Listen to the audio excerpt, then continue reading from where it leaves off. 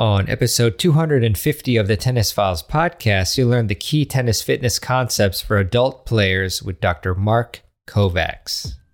Welcome to the Tennis Files podcast, bringing you advice from the top minds in tennis to help you improve your game. And now, here's your host, Mehrbon Iranshad. If you feel like you watch too many poachable balls whiz by you and you're like, ugh, I should have poached on that one, then you should check out the Doubles Playbook, because inside there are 48 plays from Martina Navratilova and the Bryan brothers that show you how to set up easy put-away volleys and overheads. If you look at other sports, teams run plays. Football teams run plays to score touchdowns, soccer teams run plays to score goals, and basketball teams run plays to score baskets. When it comes to your doubles game, you can run plays to set up easy put-away volleys and overheads. If you go to tennisfiles.com/doublesplaybook, Martina Navratilova will personally show you one of her all-time favorite plays called the Prognosticator, so you can see if the Doubles Playbook is right for you. I've used many of the plays from the Doubles Playbook in my doubles matches and think you should definitely take a look at it if you want to improve your doubles game. Just go to tennisfiles.com/doublesplaybook to check it out. That's tennisfiles.com/doublesplaybook to check it out right now. Introducing Coco Gauff's signature shoe, more than just a tennis shoe. It's a fusion of 90s-inspired style and cutting-edge performance technology. With its sleek mid-cut silhouette, it's designed to enhance speed and power on the court. The multi-piece upper construction delivers high-energy return for players of all levels. Whether you're a seasoned pro or just starting out, the Coco CG1 empowers you to dominate the game. Learn more and purchase the Coco CG1 at newbalance.com. Hey there, this is Mehrbon and welcome to this episode. And today we're going to have Dr. Mark Kovacs answer questions from the audience on key tennis fitness concepts for adult players primarily. He'll cover mobility, recovery, movement, workouts, and more. And it's always great to have Mark on the show. For this particular one, we actually recorded this session previously where a bunch of audience members, hundreds in fact, they attended a session and asked Mark questions. So it was really cool to get Mark to answer, real questions that a lot of tennis players have about their tennis fitness and the proper ways to approach them. So it's always great to get your questions, and always feel free to email me at mehrbon@tennisfiles.com, and I'll do my best to get back to you or to find somebody, an expert such as Dr. Kovacs to answer your questions. And if you don't know about Mark, Mark is a performance physiologist, researcher, professor, author, speaker, and coach with just a fantastic background in training and researching how elite athletes perform. He's the founder of the International Tennis Performance Association, of which I'm a proud member of, and the Kovacs Institute, which is based in Atlanta, Georgia, and a bunch of other projects as well. He has trained numerous top professionals, including John Isner, Sloane Stephens, Sam Querrey, Donald Young, and Melanie Oudin, just to name a few. And he also was previously the Senior Director of Sports Science for the Cleveland Cavaliers. So awesome to see that crossover. So today, I just hope you really enjoy this episode with Dr. Kovacs answering great questions from the audience. And so without further ado, here is the session with Dr. Kovacs. Hey, everybody. Welcome to this masterclass session with my friend, Dr. Mark Kovacs. He is obviously a very, very well-known individual in the world of tennis and biomechanics and sports science. So really happy to have him on. Mark, how are you doing? I'm doing awesome. Thanks so much for having me. I'm looking forward to this. Yeah, same here. And we've got, John. Hey, Mehrbon, these live streams have been excellent. Great to hear that, John. Appreciate it. Hillary, looking forward to this one. Same here. Nick, evening all, can't wait. Mr. Gotham Biomechanics. So good stuff. Everyone's excited. So I guess I'll start off with a couple of questions of my own, and then we can, in the meantime, wait for some questions to stream in, and feel free to send us your questions, obviously. In terms of tennis fitness, which area do you think is the most lacking amongst amateur players at, let's say, like the 3 up to 4 or 5 level that they overlook? Yeah, it's a great question. It really is. I mean, it's hard to stereotype, millions of tennis players into one area. People have their favorites, but in general, probably one of the biggest differences that you see, say, in pro players compared to recreational players, is the importance of mobility training, and then strength training. Those are the two biggest ones we see. The pros spend hours and hours a day on strength and on mobility, and most recreational players don't really train those areas that much for tennis. They may go to the gym a few times a week. They may stretch for a few minutes here and there, but they don't necessarily do it with the intent always of improving their tennis game. So I think those are the two areas that really need more of a focus. Is sort of a little bit heavier strength work for most tennis players can be really valuable if done the right way. And then the mobility areas, obviously, as people age, mobility is restricted. And then playing a lot of tennis throughout a lifetime also can restrict your movements, restrict your range of motion. So you have to really make sure you spend good amount of time working on that. Gotcha, Mark. And I'm just wondering, like, why do you think that is? Is it just not taught as much, or is it like a mental thing? Is it like the least enjoyable part? Like, what do you think is the cause? Yeah, I think a lot of it is just the lack of education about what's the right exercises to do. I mean, you go to a gym, a fitness center. I mean, there's, people in there doing all sorts of crazy exercises, some good, some not so good. It's really hard to know what the right things are for you. And being a tennis player, especially, you have certain areas of the body that tighten up just by playing tennis. For example, internal shoulder rotation. So from this standpoint, moving your arm down like that gets restricted in tennis players. And that's one area that really doesn't get enough work by most tennis players. Internal hip rotation. So your ability for your hip to rotate internally, if you don't have good range there, it's really hard to load into, say, forehands or backhands when you rotate across your hip. Or when we're trying to coil on the serve, for example, if you don't have good hip internal rotation, it's really hard to get that turn and that great coil that we see the good top servers do. You can't do that if you physically don't have the range. So even though you may get coaching lessons, may watch video of pros and say, I want to do that, you don't have the same mobility as the pros, so you can't do that movement. So it's really important to not only just do general, fitness training for health, and you can pretty much do anything when it comes to that. You just burn calories, add a little extra muscle by doing some resistance.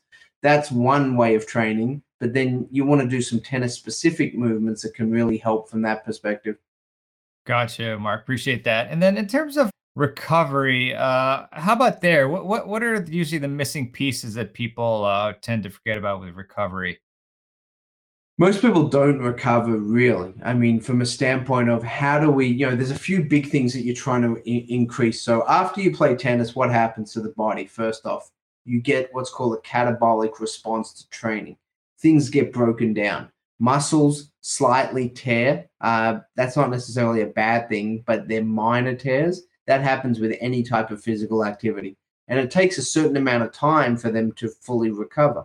If you don't do anything, they have a certain timeline. Let's use a number that takes 48 hours to fully recover after a tennis match if you just sit on the couch and do nothing. If you speed up your recovery by doing certain things that improves blood flow, improves your nutrition, improves your sleep, you may reduce that 48-hour timeline down to 24 hours.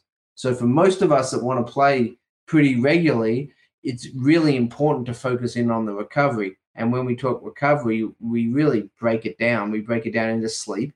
How do you improve your sleep cycle? Doing the different things that can help with that. How do you improve your nutrition? Because adding predominantly protein, but also other nutrients during your recovery time period can help speed up that recovery timeline. Then you've got things that will help with oxygen transportation, meaning that we're getting good oxygenated blood to the working muscles. So your legs, your calf, your glutes, your shoulder, things like that typically tennis players need. The more you can get good quality oxygenated blood to that area, and then move out what we call deoxygenated or stagnant blood from an area, the faster you can move that cycle through the body, the quicker you get the good positive nutrients to the areas that need it, and the quicker you move out that stagnant blood that isn't helping anymore. And the more you can do that, the quicker you can do that, the quicker you recover. And that's what the pros have spent so much time on over the last decade and a half, of improving their recovery capabilities. And that's why they're able to sort of play every week in, week out, year round nearly. And then when they're not playing tournaments, they're training super hard. So they have to really focus in on that recovery time period. And most of the kind of club players and recreational players play tennis, but probably don't do a very good job on the recovery side. And many times that's why they've always got these aches and pains and these like annoying little things that keep popping up, and they're maybe not in the best shape as they can be. Part of it may be how they train, but also part of it, a lot of the time, is how they don't emphasize recovery. Great stuff, Mark. And then in terms of you mentioned sleep and making tweaks to that. What's maybe like a simple tweak we can make to the sleep aspect of it to ensure that we sleep well and enough? Sure. So there's about 5 or 6 things that we recommend, and this is for athletes, not only tennis players, but I've been working in the NBA for a few years, and we've implemented a lot of these because their sleep cycles are even worse than tennis players because of the schedule. But in general, you're trying to shut down your mind and your body that hour and a half before you go to bed. So blue light blocking glasses is a big one because everyone's on their phones or watching TV or something like that. So you try to reduce the availability of blue light. So whether you use blue light blocking glasses or you just don't watch TV or don't have your phone with you, which is a lot harder for most people to do these days. Mm-hmm. So that's one. 2 is we want the room temperature to be as cold as you can have it comfortably. That varies. That temperature varies based on who you are, but in general, it's somewhere in the 60s, not in the 70s on the scale, because we know that it's easier to fall asleep and it's easier to stay asleep the cooler your body temp is. The third is blackout shades. So when you're at home, if you can get blackout shades or make your room as dark as possible. And then when you're traveling, I work with a lot of players that travel for a living, tennis players and other athletes, and they're always in different hotels. So we actually have a lot of the nice hotels now have these shades and ways to black out rooms, but you still have to do some tricks and tips to get that environment the way you need to.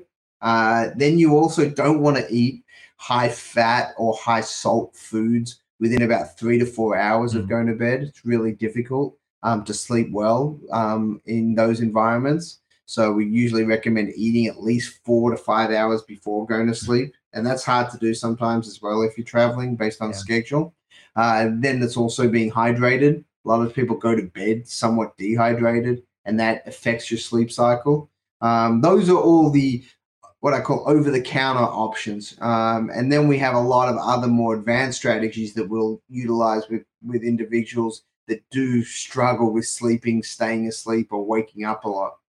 Yeah, thanks for that, Mark. And one big thing for me that I found through using my Oura Ring here is that whenever I have alcohol at night, my sleep just quality goes down drastically.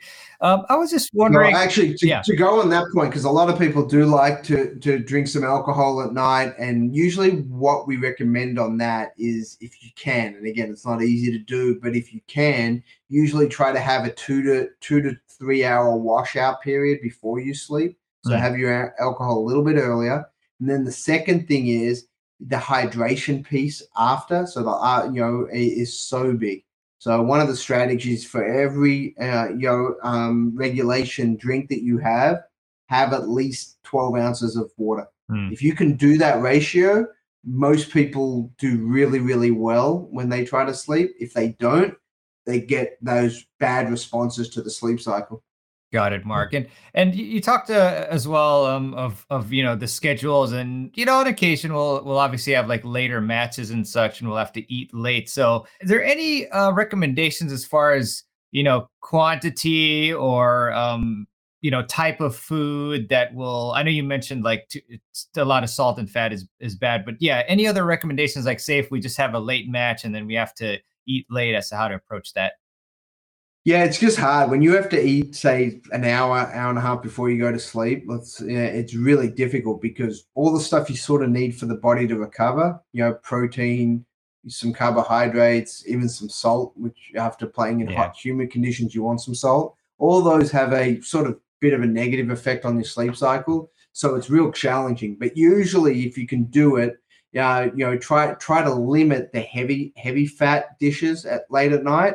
And then the heavy carb dishes. Try to limit both of those late at night. And if you have to, you sort of want to eat, say, a bar maybe for your carbohydrates right when you finish, then have a salad and some protein. That's usually what we recommend, or some brown rice or something that isn't super starchy from a carbohydrate perspective, because all of these can have an effect, especially if you're trying to go to sleep quite quickly after you eat. And eat less than normal, which is a hard balance because you've got to refuel, but you also don't want to overeat because it becomes really difficult to then immediately fall asleep. Yeah, definitely. I've been on both ends of the spectrum, and either I'd, have trouble sleeping or I'd wake up at 2 a.m. and have a bar. Not the most fun thing, but great. So we have a lot of comments here. I'm going to read some. Let's see. Listening while I'm in the gym. That's fantastic. Let's see. Baron, I'm in my 60s. I play 4 times a week singles for 1 to 2 hours. What stretches should I do after I play? Any recommendations for my off days? Heavy lifting. I don't own the trap bar for deadlifts. What can I do? There's a lot of questions in there. Yeah, no, I see it. It's great. Glad to hear you're playing 4 days a week. That's awesome. So you're playing most days, which is great. So from a stretching or mobility program, typically what we recommend is using a general range. Is however, you're in your 60s, so you want to be trying to get about an hour if you can of flexibility work a day, if that's feasible in your schedule. And the areas we want to focus on are the biggest areas that get tight when we play. Our hip flexors, they're one of the biggest, so you do your hip flexor stretching. Internal shoulder rotation, as we talked about, that's a really important one, especially as you age. Then we have to stretch out our calves because the older we get, especially in male players, the calves really tighten up significantly. And those are the big, and then the hamstrings and the lower back, because, that's what one of the biggest challenges you have as you age is the lower back pain and the hip pain as well. So, really you need to stretch everything, but you want to focus on the areas that tighten up the most from a tennis playing perspective. On your off days, definitely doing some heavier strength work for you, and potentially even some power training. So depending on where you are physically, one of the biggest areas of research over the last decade and a half is how valuable more explosive or power training is for individuals as they age. It's one of those things that you want to get someone and work with someone to make sure you're doing it right. Because anytime you do an explosive or more powerful movement, there's potentially a little bit greater risk because you may do it wrong. But the benefits on the nervous system and then also on muscle fiber recruitment is really, really valuable for you. So you definitely want to have a power and strength sort of program at least twice a week. We know there's way more benefits doing a workout twice a week than doing it once a week. And that benefit is actually greater than 3 times compared to 2. So 3 times is still better than 2 times a week, but the difference isn't as exponential as how big it is from 2 over 1. So at least twice a week. And definitely the trap bar for deadlifts is a good exercise because you can load up the weight relatively safely on your lower back as long as you do the technique right.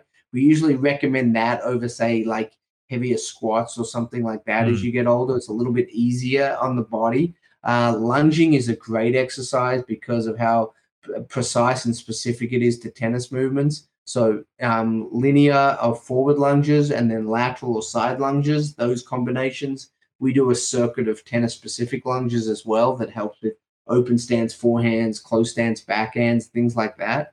So getting some really good work on your legs, and then also strengthening your upper body with mainly pulling or rowing exercises. We don't need to do a lot of pushing movements or pressing.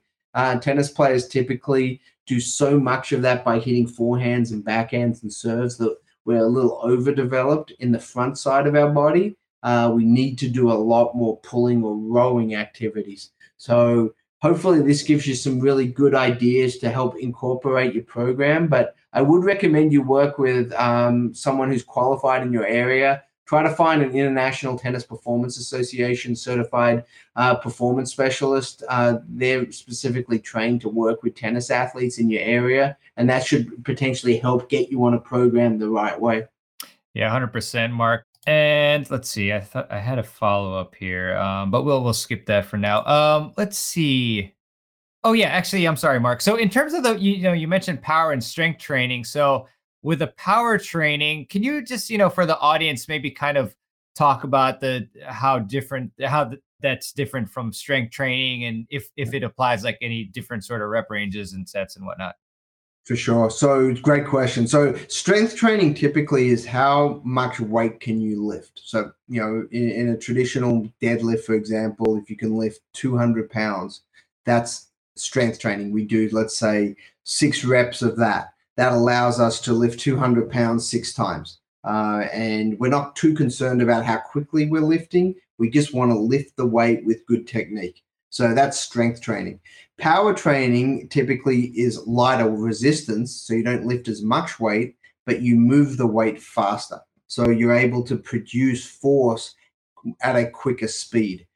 So it's really valuable for any athlete, but especially individuals that age, because that's one of the things that you lose the most. You lose your nervous system recruitment of your fast twitch fibers. So you're trying to recruit those fibers a little bit sooner and training them the right way. So in that same example, let's say you're an athlete, you can do 6 reps at 200 pounds for strength.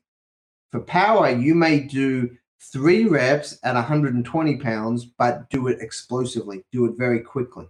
And that's usually how we structure it. So it's a significant less percentage of weight or resistance that you'll use for less reps, but you'll do it much faster. So you don't usually feel like you're as tired when you get done with the set because it was shorter and it was less weight, but you're doing it more explosively, which puts more strain, or it helps to develop the nervous system to a better extent.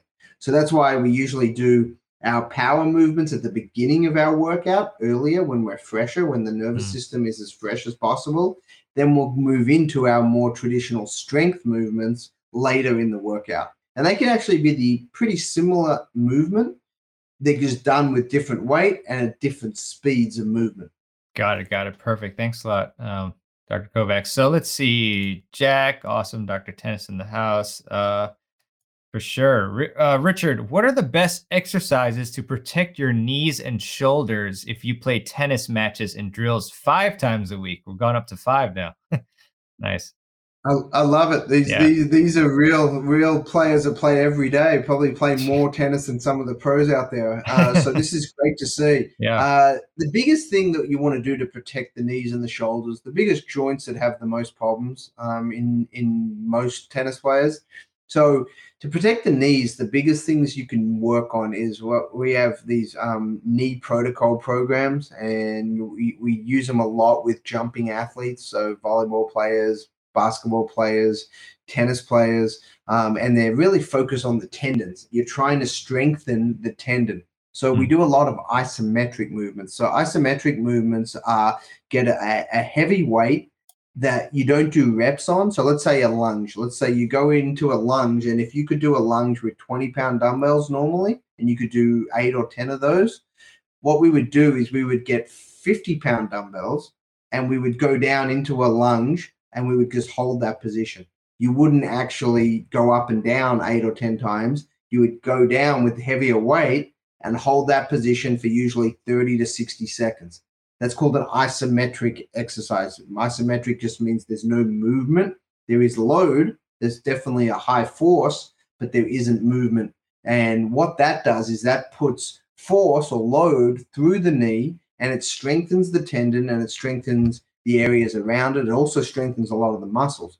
So isometric training can't be the only type of training you do, but it's definitely valuable for joint strength and specifically tendon strength. So that's one example. The other is you do a lot of hamstring and glute exercises. The reason that knees really feel the brunt of a lot of movements is because we're always decelerating and we're stopping rapidly. And that puts a lot of force into the knee. And the stronger your backside of your body is, the more protective you are for the knees. So your hamstrings and your glutes specifically, you want to do a lot of what's called posterior chain exercise training. So that's things like various deadlift variations. You've got hamstring exercises. You've got glute strengthening work. Things of that nature will make a big difference for your knees. For your shoulder, we also do some isometric work for the shoulder to strengthen it in the various areas that we need it, especially at 90 degrees and above 90. That's where most people are the weakest. So we want to spend some time there. Then we want to do a lot of rowing and pulling movements with the backside of our body. Same reason that we do hamstring and glute exercises to help protect our knees. We also want to do posterior chain exercises for our upper body to protect our shoulders. So that's, pull downs, chin ups, rows, things like that with really good technique, making sure that the shoulder is protected by utilizing those movements. Also, what we want on the shoulder is we want to do some muscular endurance exercises where we'll do various band exercises with the shoulder, but we'll do high reps, 20 to 30 reps at a time, to make sure that we have some endurance in those smaller stabilizing muscles. This is brilliant stuff. Appreciate it. And with the isometric holds, Mark, you mentioned, as an example, grabbing 50-pound dumbbells. So do you need, a weight? Do you need heavier weights to achieve the isometric hold? Like, is it possible to even achieve that with just like body weight? Yeah, so it is. You have to adjust your body weight to do it. So what we would do is say, put, one exercise you can do with body weight is you find a wall, make sure it's a solid wall, take your shoes off, and then put your feet up against the wall like a leg press would be, and then press as hard as you can into the wall for 30 to 60 seconds. So that's an isometric exercise, but it's an isometric leg press. So you're pushing into the wall as hard as you can with your back on the ground, knees bent at 90 degrees, and you're pushing as hard as you can into the wall. So that's one way to get a similar effect just using body weight. Got it. Thanks, Mark. Let's see. Bruce says, backs, knees, exercises for injury prevention. Please cover, Mark. I guess you did most of that just now, right? So the back we could probably touch on a little bit. We talked on the knees. So the back side of things. So, the back is a complicated area. It's the number one area of pain in humans. It's not just athletes.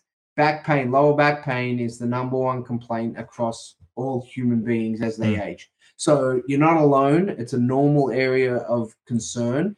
The best way to strengthen it is to strengthen the back, the abdominals, and then also your hips as well. It's one of the big areas that don't get enough work is strengthening your hips and your legs. The stronger your legs and your hips are, the less pressure your back takes.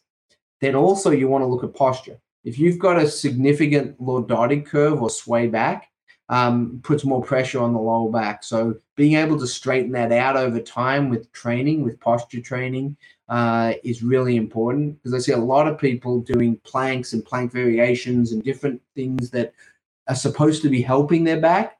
But if you watch how they do it, they have a big sway back when they're doing it, and you're actually making scenarios a little bit worse, because what you're doing is training the body to put more pressure in that area instead of actually strengthening it. So we want to make sure that when you do your plank variations, you really understand that your technique needs to be correct. You need to suck your belly in a little bit. You need to squeeze your glutes together, and you need to try to have as flat a back as possible when you do those movements. Also, we have some isometric variations on back exercises, just like we do for the knees. Planks are one variation, but we also want to do some flexion extension, like not a lot necessarily, but you want to be able to control flexing and extending so crunches and things like that. But you want to do them controlled. You don't want to be out of control when you do them, so you can engage the smaller stabilizing muscles around your spine to make sure that you can control those movements. Because when you're on the tennis court, you're flexing and extending. You're reaching for balls, you're bending over, you're going up for an overhead. All these movements require some flexion and extension, and we want to strengthen those as well. Introducing Coco Gauff's signature shoe, more than just a tennis shoe. It's a fusion of 90s inspired style and cutting-edge performance technology. With its sleek mid-cut silhouette, it's designed to enhance speed and power on the court. The multi-piece upper construction delivers high energy return for players of all levels. Whether you're a seasoned pro or just starting out, the Coco CG1 empowers you to dominate the game. Learn more and purchase the Coco CG1 at newbalance.com. Mom deserves the best, and there's no better place to shop for Mother's Day than Whole Foods Market. They're your destination for unbeatable savings, from premium gifts to show-stopping flowers and irresistible desserts. Start by saving 33% with Prime on all body care and candles. Then get a 15-stem bunch of tulips for just $9.99 each with Prime. Round out Mom's menu with festive rosé, irresistible berry chantilly cake, and more special treats. Come celebrate Mother's Day at Whole Foods Market. Excellent.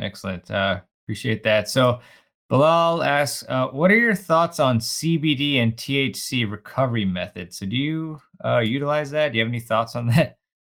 Yeah, no, it's a great question. And yeah, we actually do utilize CBD quite a lot for different things. So just so folks know, CBD and THC are sometimes combined. Say in traditional marijuana, you've got both of them in marijuana.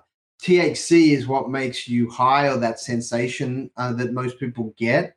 So many products now separate those out. CBD doesn't give you that THC sensation, and it won't show up, say, on a drug test or anything like that, whereas THC will. So a lot of products now are being made specific for purposes of providing pain relief potentially, which is what a lot of these things are used for, and to help with recovery and even sleep.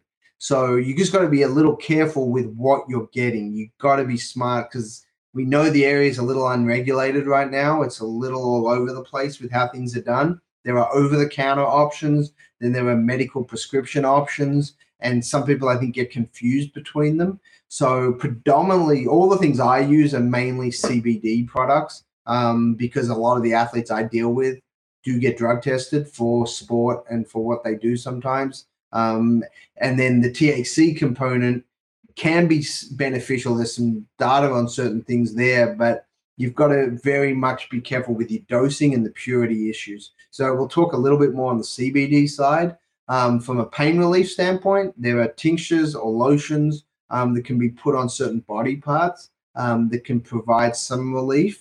And individuals, some people, not everyone, but some people find that before bed, it can actually help with some sleep cycles as well. They feel like they get to sleep a little bit easier, and it helps with recovery. So again, the data is coming out. It's a pretty new area, and there aren't that many large-scale longitudinal studies yet. So it's a bit hard to make definitive statements yet. But there are a lot of people that utilize them and, anecdotally get some benefits. There's quite a few athletes that I've worked with that are utilizing it for different things that can be valuable and provide some benefits. So I would just be cautious about making sure you know what you're doing.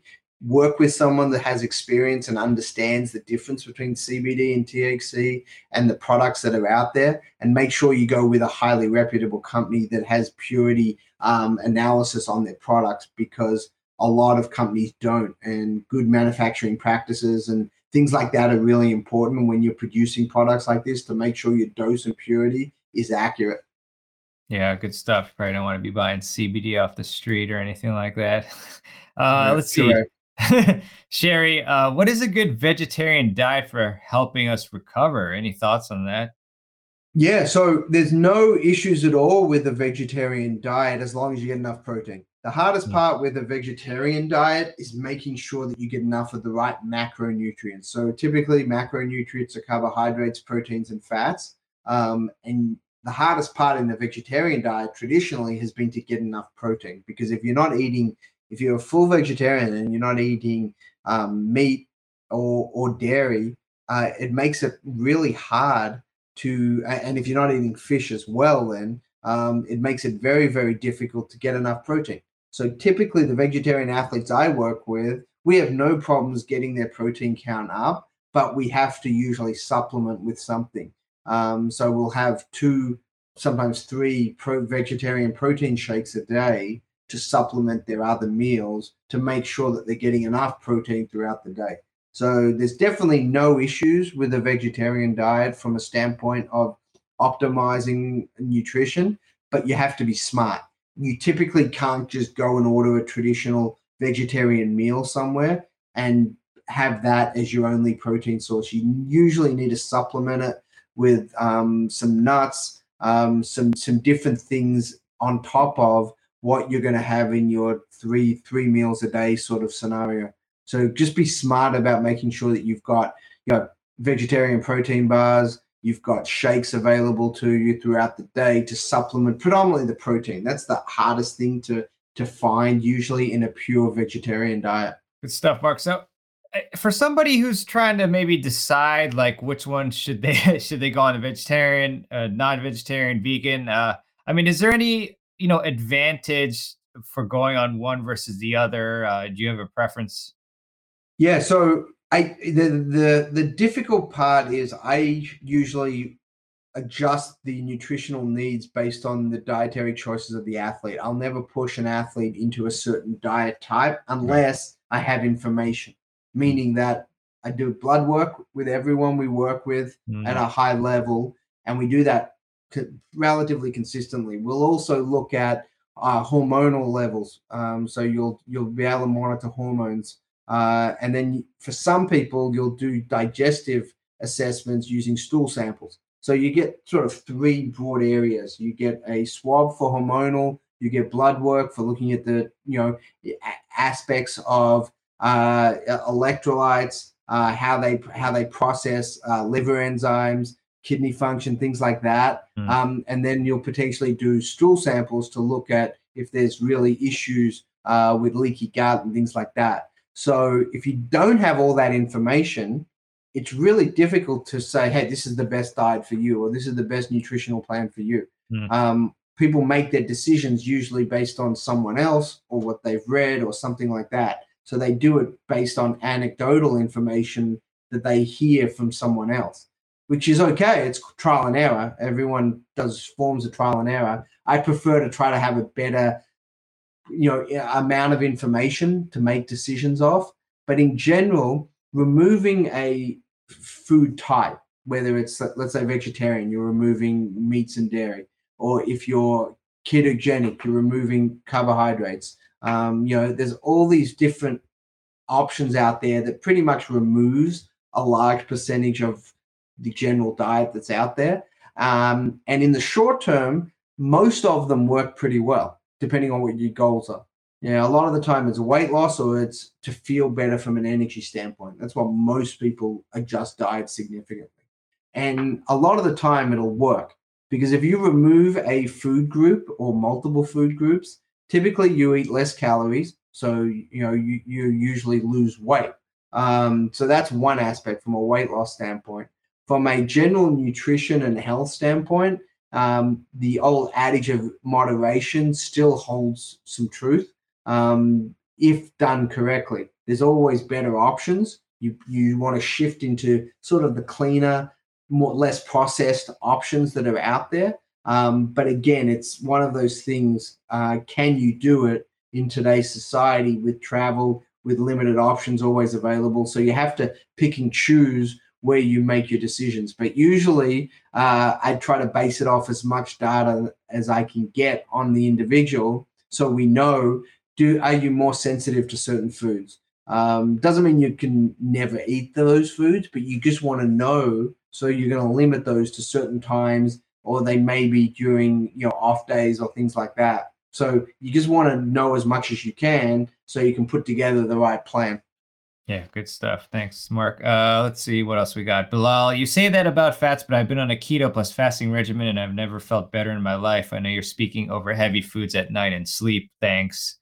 So yeah, more of a comment there, but yeah, that makes No, sense. no, it's a good clarification. Yeah, when I was saying heavier fat foods, that's on a moderate diet for when they're having carbohydrates and fats as well. If you're on a full keto diet, that is your fuel source is fat. So you're fat adapted. So for people who aren't that familiar, if you're on a ketogenic diet, in a true ketogenic diet, it's really below about 20 grams of carbohydrates per day. And that's very, very little. So what your body does is it adapts to processing fat in a more efficient way because it's the major fuel source that you have. So you shift into a very different environment. It usually takes about 4 weeks, 4 to 6 weeks to get really fully fat adapted. So for individuals that are on a ketogenic diet, that statement I made previously wouldn't apply because that's your only option.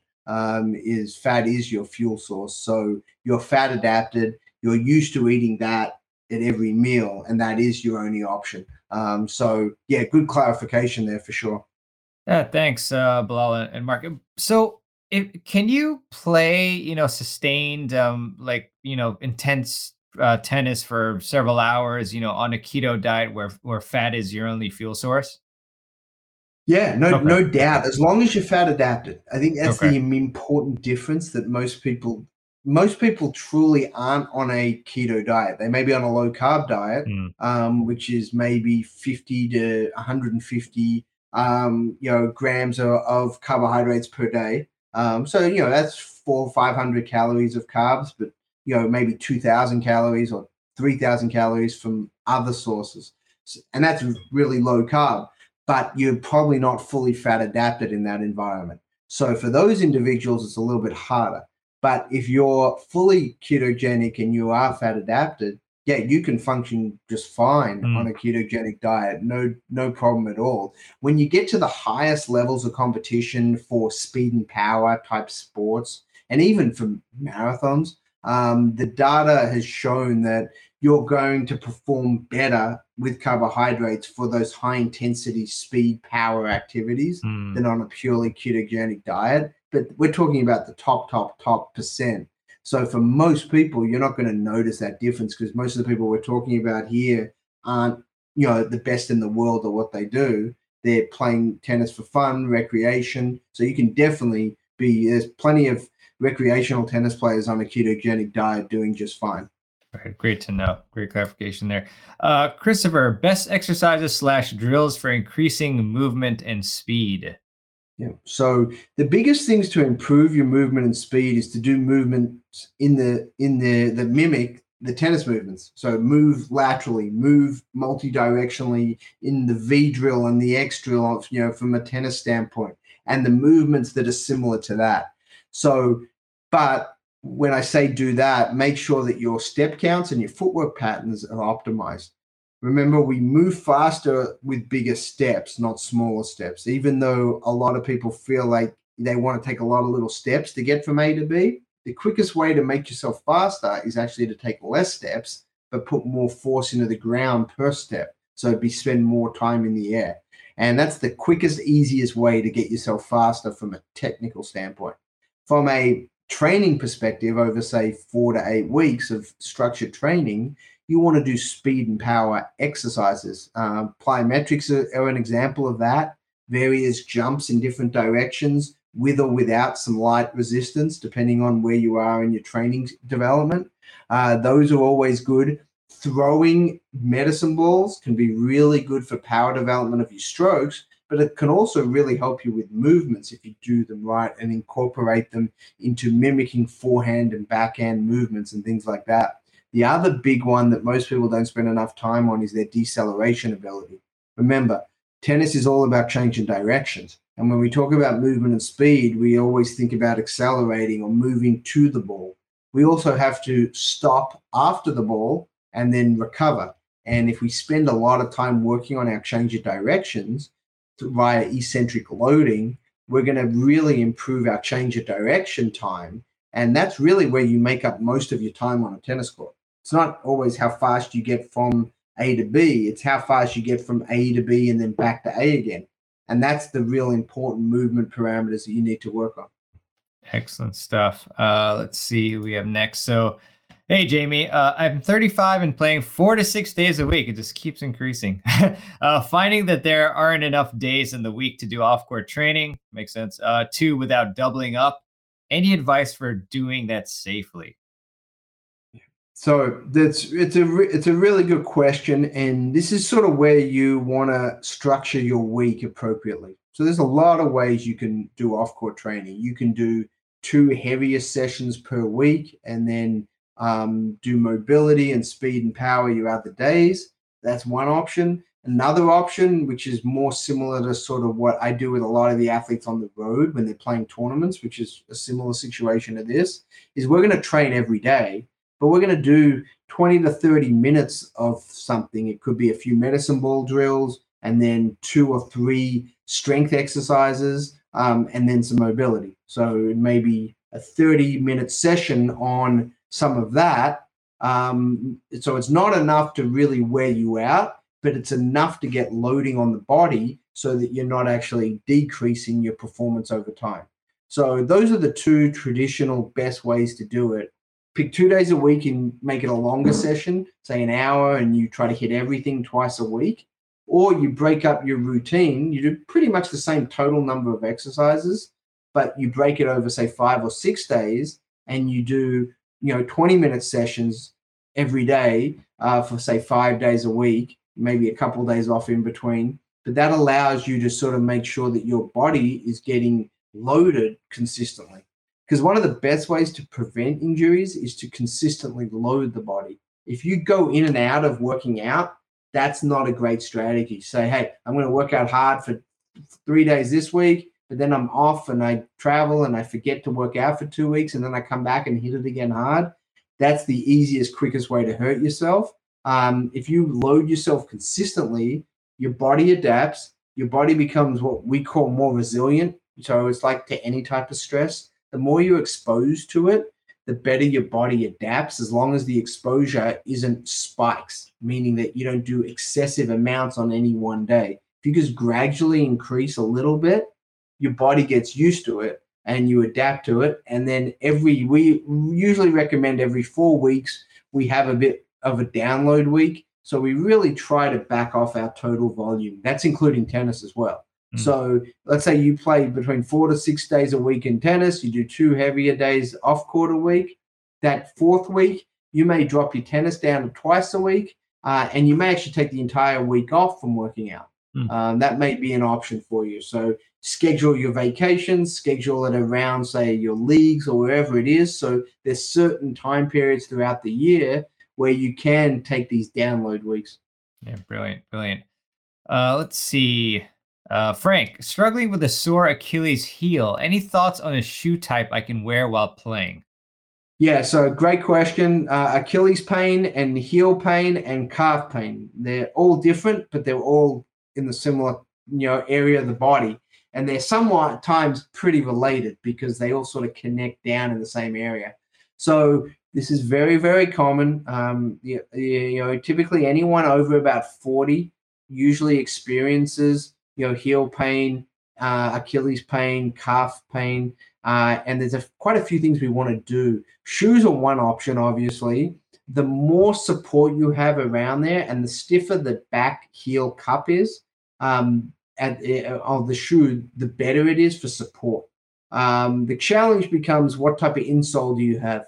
The softer your insole, the worse it is sometimes. It feels good when you're walking around because you've got extra cushioning, but your heel sinks. And when your heel sinks, it actually puts your Achilles and your calf on stretch a little bit. And when you put it on stretch, it puts pressure there. So you want to be a little careful about wearing shoes that feel really comfortable if they have that soft kind of heel, because it's not ideal. The reverse isn't good either if you have a too stiff a shoe when it comes to an insole that you feel like you're walking on a board. A little bit of stiffness is actually a good thing, but you don't want to have too much stiffness. So it's hard to say a specific shoe because unless I know, are you flat-footed? Do you have low arches or high arches? Do you pronate or supinate with your feet? That determines a lot about what shoe you should do, or should you use an orthotic. Orthotics are a really complicated area to discuss either in this environment because there's really good orthotics and then there's really bad orthotics. And orthotics need to be done based on your foot and how you walk and how you run. People walk differently than they run, and most people don't take that into account either. You may walk a certain way, and then the moment you start running, your foot plant's actually different. So we want to take that into account. But again, if you've got a lot of Achilles pain, you've got to deal with a couple different things. One, you got to loosen up your calf. That's sort of the number one issue is tight calves. So spend a lot of time getting that loosened up. And then you've got to try to strengthen your tendon as best you can, which is hard, but we do isometric work on the Achilles, just like we talked about with the knees. We do a lot of work on that to try to strengthen it. And then heel pain is tough because heel pain can be caused by a lot of different things. It can be related to plantar fasciitis. It can be related to heel spurs. It can be related to a lot of different things. So definitely probably go see someone because you want to get it diagnosed. What is the pain? Is it really Achilles pain? Is it heel pain? What's the real cause of it? Then you can address it. Got it. And who's a proper specialist to see for if you have this sort of pain?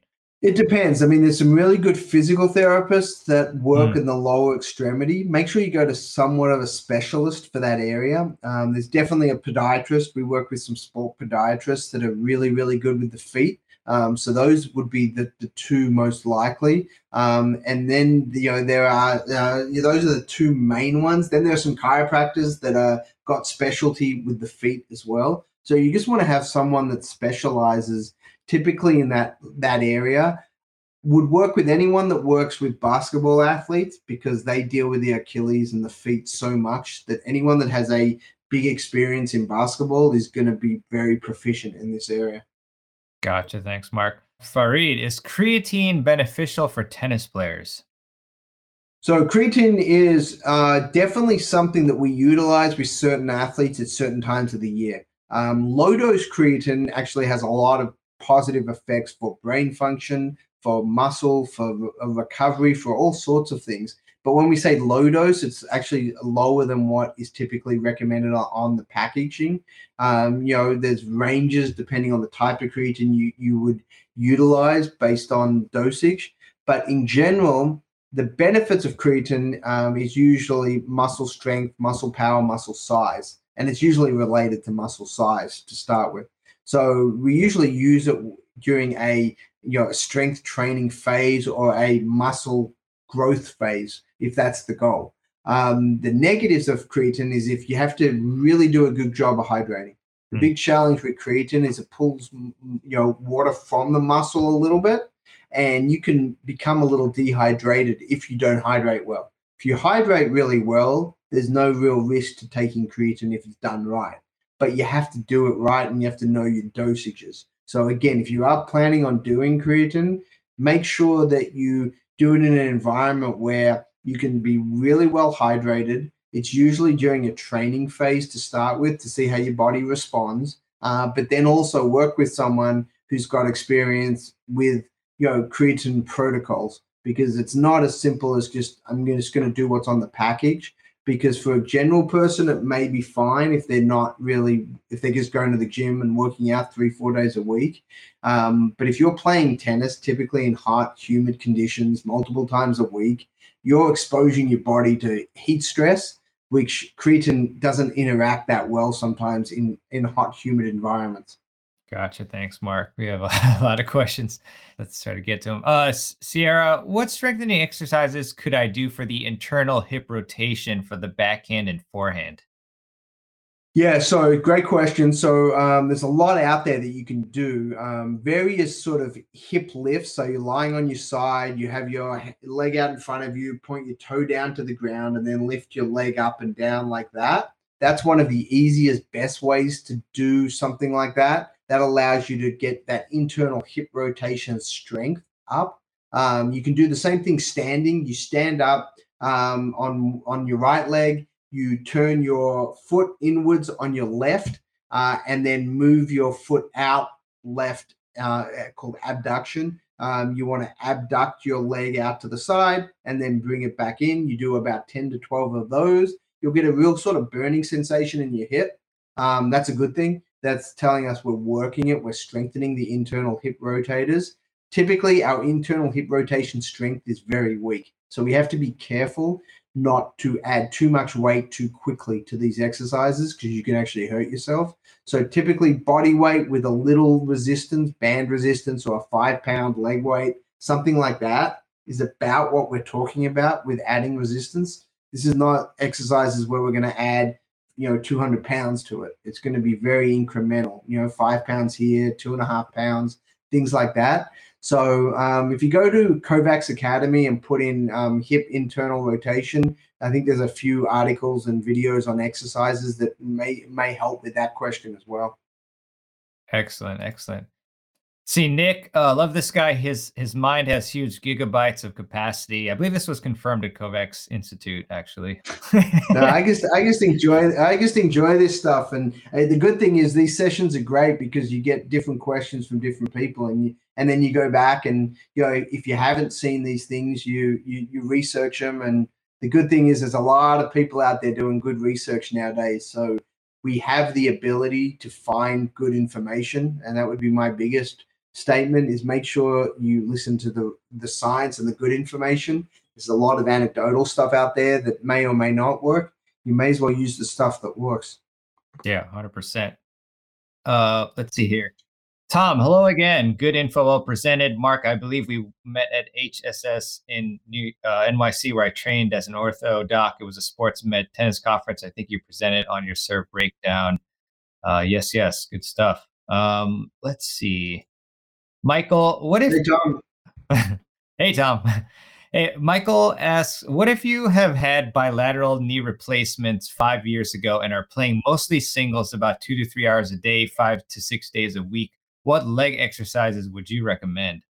Yeah, so that's great. So if you've had, bilateral knee replacements 5 years ago, you're in really good shape. It's actually, the last few years, the knee replacements have been phenomenal, and you're right in those early stages there. So you've got sort of bionic knees now, which is great. The biggest thing for you is you've got to strengthen everything around it. So a lot of quad exercises, so a lot of lunges, lunge variations, a lot of posterior chain work. Deadlifts are great. Hamstring exercises, glute exercises, and also do a lot of calf work. Try to strengthen up your calves as much as possible. The real thing we're trying to do is, really protect those knees, even though they don't need protection because, you've had the replacements. You're in good shape from that standpoint.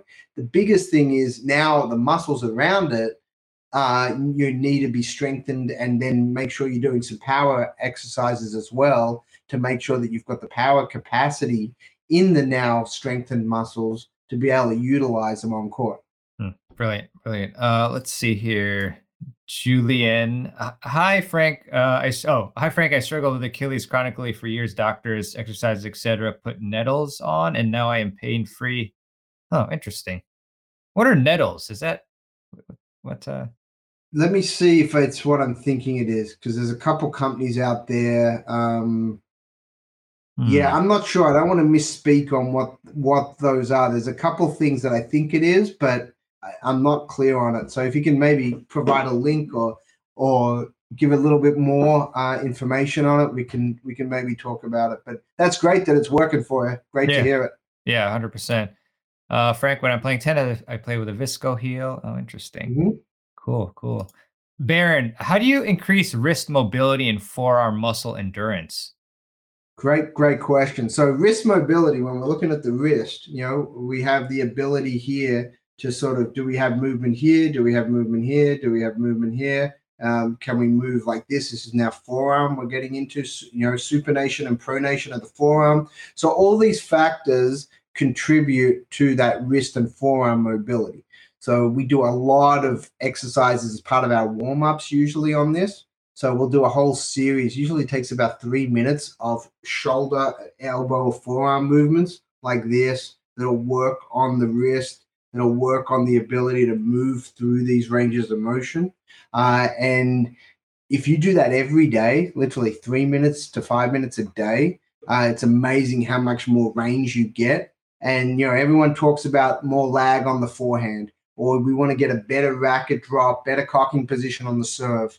This has a lot to do with forearm movement and wrist movement. If you're restricted in your forearm and restricted in your wrist, you're not going to get as much movement or mobility there as other players. So we always spend a good 3 to 5 minutes a day as part of our warm-up on this area. But then we'll also do some heavier strength stuff at the end of the day, usually as a finishing set. We'll do forearm extension flexion with some resistance. We'll do ulnar deviation and radial movements, with a racket or a weighted hammer many times, or we'll put a weight on a racket and we'll go through movements. And the goal there is just, can we strengthen, similar to baseball batters, they'll spend a lot of time on similar movements.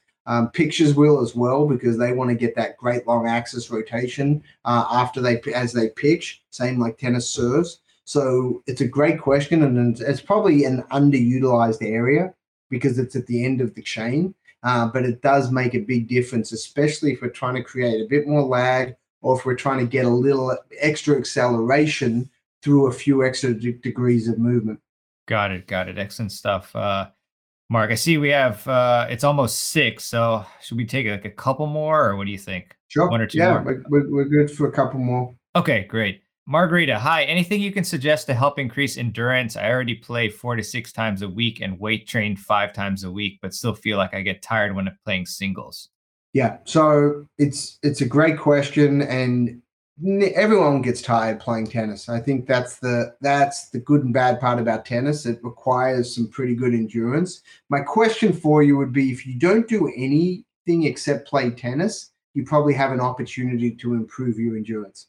So normally, with how much you play and how much you weight train, I wouldn't do any type of running or other load-bearing activity. I think you're getting a lot in how you do things. What I would suggest is doing some unloaded tennis-specific conditioning or tennis-specific endurance routines. And unloaded means on a bike, in a pool, in a Versa climber, on a rower, something like that, where we're not loading the ground and we're not necessarily running. But normally the workout routines are usually 20 to 30 minutes, and you'll usually do it in a way, and just to make it easy on people to remember, normally it's a minute per rep.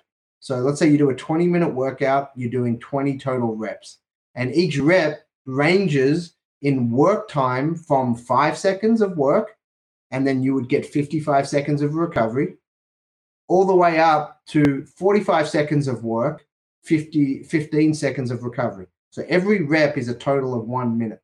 And we just cycle up and down that. Pretty easy. The first rep is 5. The next rep is 10. The next rep is 15. The next rep is 20. And you can just go up and then down that routine. That's easy. Sometimes we'll do it where it'll be 20 seconds of work, 40 seconds of rest. And we'll just do 20 of those. If you just don't want to think, and you just want to do the same thing 20 times, that works for certain people and certain times. The biggest reason we do things like that is it's a bit more specific to tennis than just going out and running for 20 minutes or 30 minutes or 40 minutes. Because what we want to do is we want to get our heart rate up higher than what we may do in a match. If let's say we max out for someone who's a little bit older, your max heart rate may be 180, 170. That range. So you may get to 155 or 160 at most when you play tennis. So we may want to get above that slightly every now and then when we train off court to make sure the body can handle it, and then we can recover. The biggest thing for tennis endurance is our recovery. Can we recover quicker between points? And if you don't train for that, it's hard to improve it. So doing a rotation like I suggested gives you a really easy way to do a 20 or even a 30-minute workout if you feel like you can do 30 reps. But start with 20 reps. 20 seconds on, 40 seconds off is the easiest starting point to do it, and see how that goes. Got it. Great, Mark. If we have time for another one, Thanks. I was playing tennis a few weeks ago and had to serve and do overheads a lot and ended up hurting my shoulder. Do you think this injury could be more from pure technique or overuse?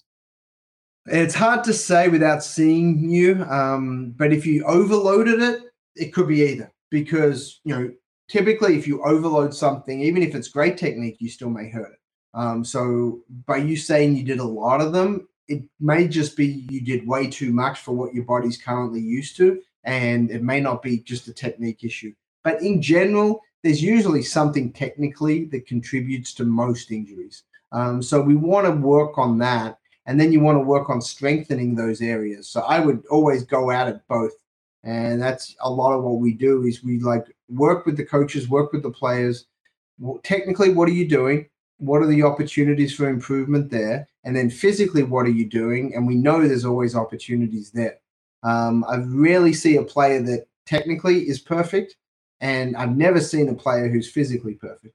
So you've got the opportunity there to work at it from both areas. Got it. Thanks, Mark. There's so many questions here, but I know you have to run. So just to let everyone know, where can they go to follow you and see what you're doing? Yeah, so it's pretty easy to go to Kovacs Institute. Either go to kovacsinstitute.com. That's our institute page. We also have Kovacs Academy, which is our member site, where we talk about a lot of these things. And there's weekly content that goes up, short form, long form videos, articles, sample programs, stuff like that.